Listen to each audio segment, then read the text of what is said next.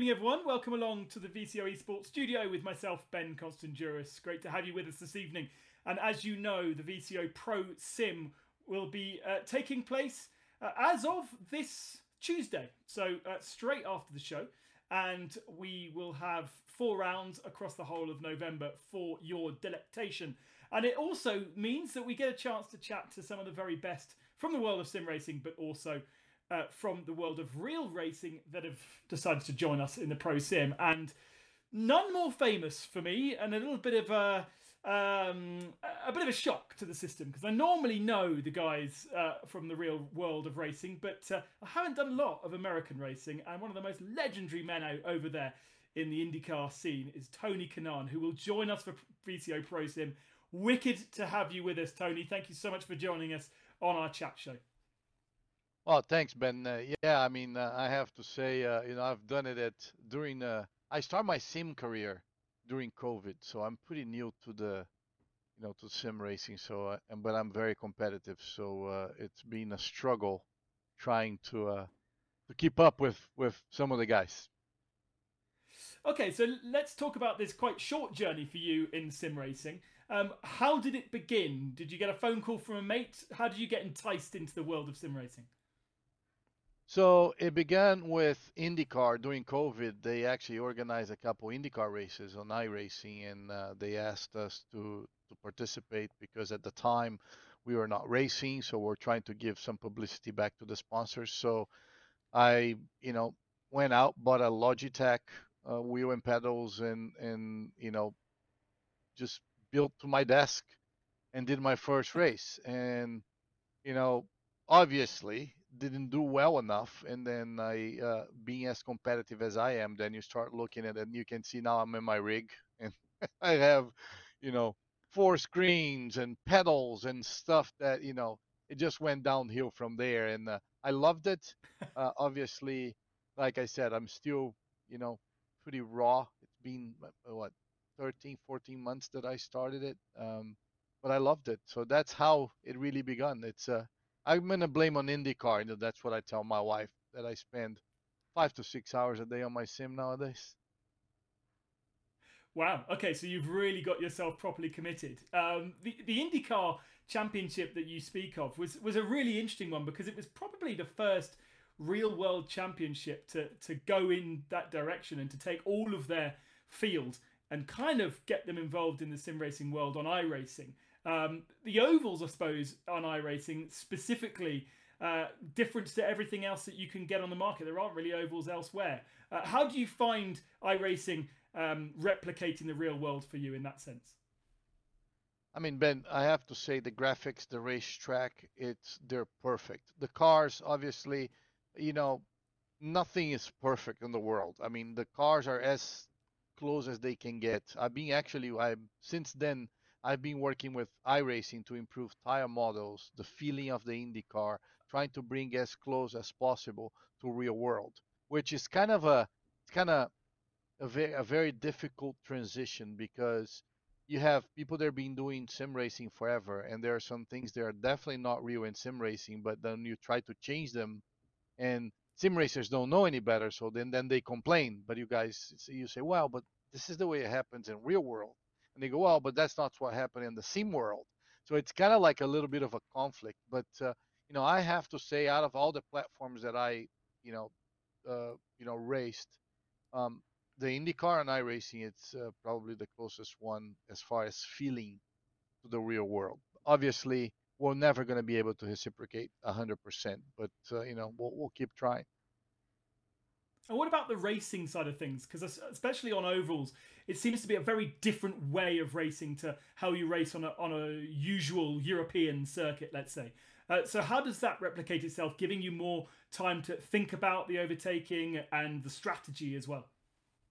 Yeah, I mean, the ovals is all about timing, right? You got to time your pass. Sometimes it will take you 15, 20 laps to pass somebody, which in a road course, you usually set up a pass, you get an opportunity, you go for it. And then, and the ovals are more like trying to time it. And then that's, it happens on iRacing and happens on the real world. I think that's something that, it kept me sharp through the pandemic and a lot of the guys because that is, a lot of variables as you're racing in the ovals. You're behind the guy can take your downforce off, and you got to time it the corner before how you're going to pass, and maybe you get one opportunity in 20 laps, and that's the opportunity. So, and you have a lot of close racing side by side. You can go actually for an entire lap side by side with the guy, you on the outside and the guy on the inside, or vice versa. So, it's pretty realistic. And then I think, that's what I've enjoyed the most, because I think that's why we call sim racing. We don't call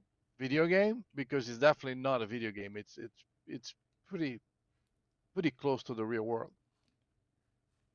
Now, I think you've thrown yourself into possibly one of the hardest challenges for a real world driver in the VCO Pro Sim coming up across the whole of November. Teammate with Jamie Fluke for the 4 races, but you took part in last year's championship and you saw the level that it was at.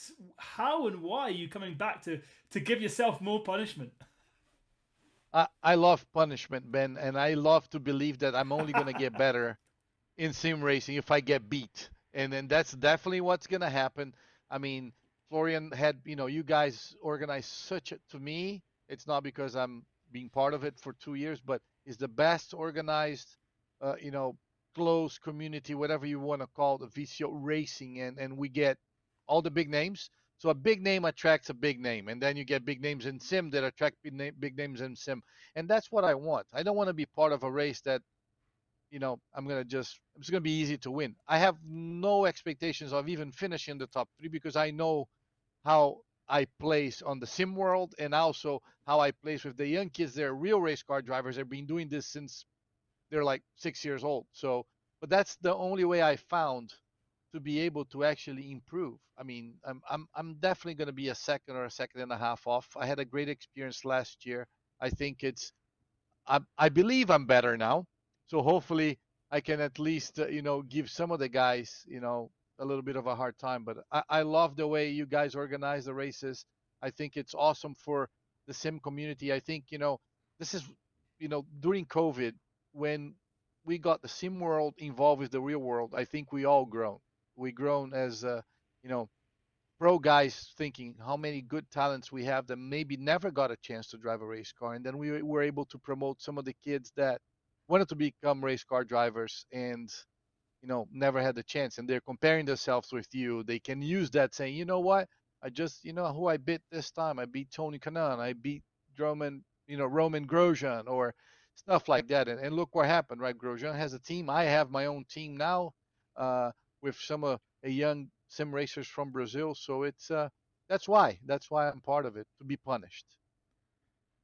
To be punished. Now, this year, unlike last year, you get a chance to choose your teammate. So, why have you chosen to be with Jamie, and how much are you guys working together, getting the car to the point where you're comfortable and he's comfortable? Well, I mean, Jamie, obviously, it's a big name in sim racing.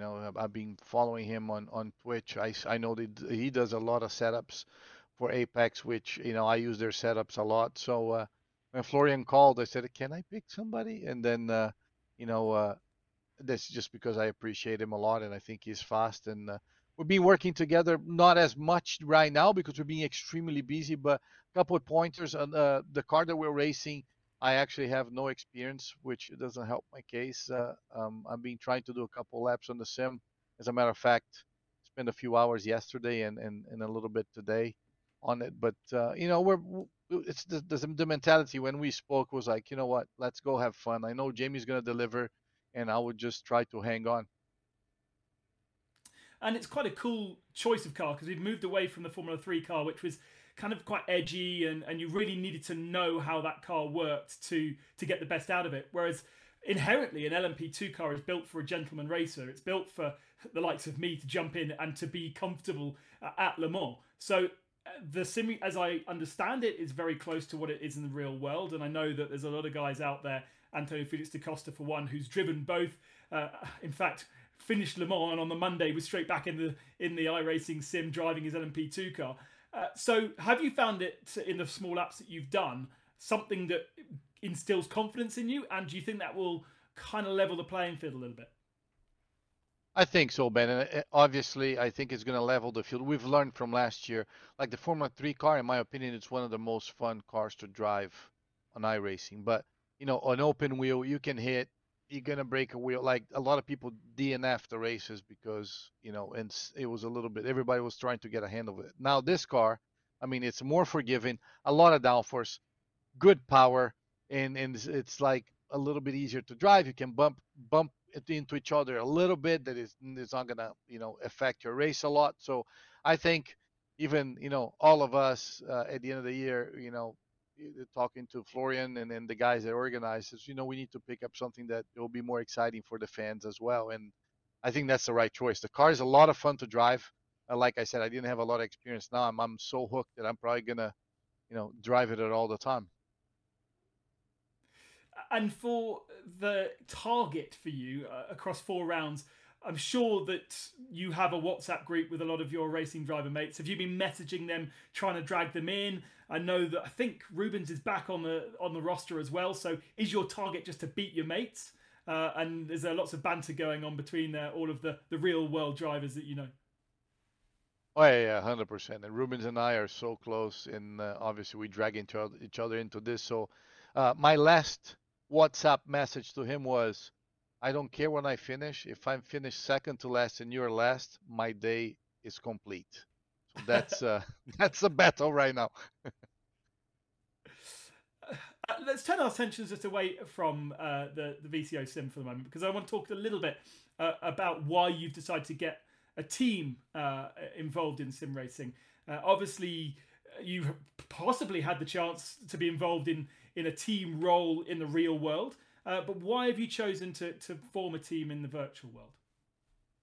Well, Ben, over the past 12 months, I've been extremely involved with, sim racing, and I got approached by a lot of people. Hey, can you help me here? Can you help me there? And, I started to develop the idea to give it back to the race community. Obviously, owning a real team, it's a lot more expensive than actually a sim racing team. So that was the first, especially with the time that I have.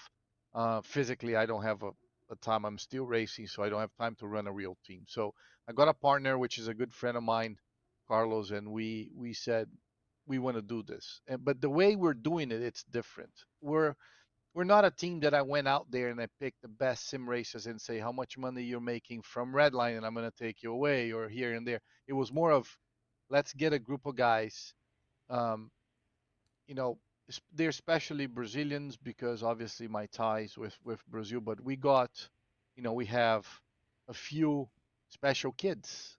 They're racing with us. We have kids that we heard the story that their mother said, you know, he's autist, and then that's what sim racing is been helping him a lot. We have a couple kids like that. I have a guy that is actually only drives with one arm. He doesn't have one hand, so he basically upshifts with the pedal shift and downshifts in a button.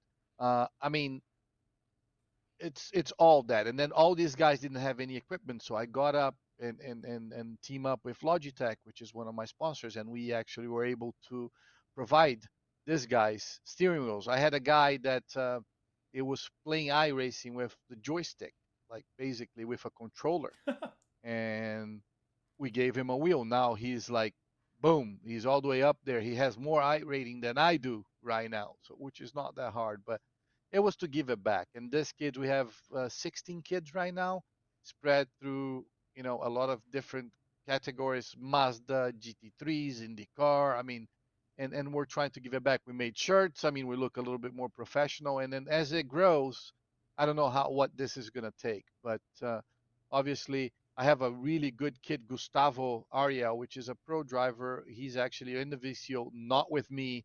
Um, that is trying to become a real race car driver. So if I can help him out, get more visibility through sim racing, and then he can actually get a good opportunity to become a real race car driver, it's awesome. So that was the idea. That is the idea. The team is solely, fully funded by me with anybody that wants to help. Basically, like I said, I team up with Logitech. They give headsets, wheels, and all that. I try to keep improving my top guys equipment. So basically the way we have it in the team is the top guy got a direct drive because he's going for the the world championship.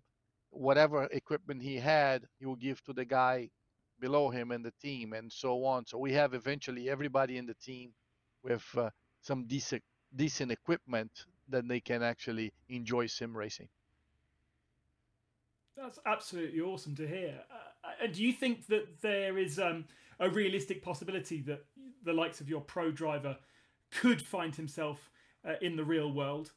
Is this sim racing world a viable kind of path to real world motorsport and a replacement to karting, for instance? I think so, Ben. I mean, obviously, it's always better in the real world, but like karting right now, it's so expensive. I know you can go to an indoor go karting and just enjoy yourself, but to compete in a very high level, we have to get an opportunity. And I think through sim racing, what I'm seeing is if I can vouch for the guy and the guy gets a test, that's exactly what happened to me. I come from a family with no money, and I got an opportunity and to test, and I showed that I was capable of, and and and from then on, I started my racing career. So this is what I'm actually been trying to do with Gustavo. He got a couple tests lined up in Brazil, and after that is obviously up to him. But I strongly believe that a lot of I have my kids. I have three boys, and all three of them, my youngest it's 5, and I'm already teaching him a little bit. Not that I want him to become a race car driver, but I think the sim racing, I'm being using that also when these guys are going to learn when he's 16 that he can get a driver's license.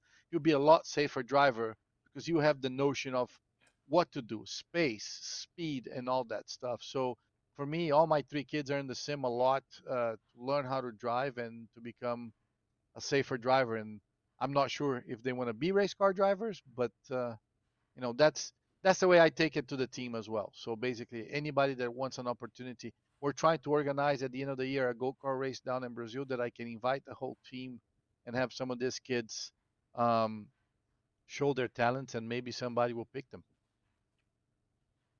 Awesome. Really, really cool. Great story. And thank you so much for sharing that with us. It's awesome to have you on our esports studio in the Pro Sim for the next couple of weeks. We might not necessarily see you at the front of the field. I think we both accept that that's the case. But if there's some decent battling between you and Rubens, I'm sure the cameras will be on you. For sure, Ben. No, I'm excited. Hopefully, you never know. Sim racing, anything can happen. But yeah, I'm not here trying to say, oh, I'm gonna go there and beat these guys for the pole. But hopefully, we make it exciting for you guys. We all be streaming. I know you guys can follow and many other channels, not just a VCO with you guys, but also my channel and all the other pros. So we're definitely gonna have a lot of fun, and I think that's the most important thing. We're competitive. Hopefully, I won't disappoint, and I'll beat Rubens, and that's my only goal. Thank you very much. Tony Kanaan joining us just as we build up to the very first VCO Pro Sim this Tuesday and every Tuesday evening European time across the whole of November. I hope you can join myself, Lewis, Arjana, and George as the presenters for the crew. We've got something like 60 cars. So enjoy that. And until I speak to you next week, enjoy your sim racing. Thanks for joining us. And thank you, Tony Kanaan. Bye-bye.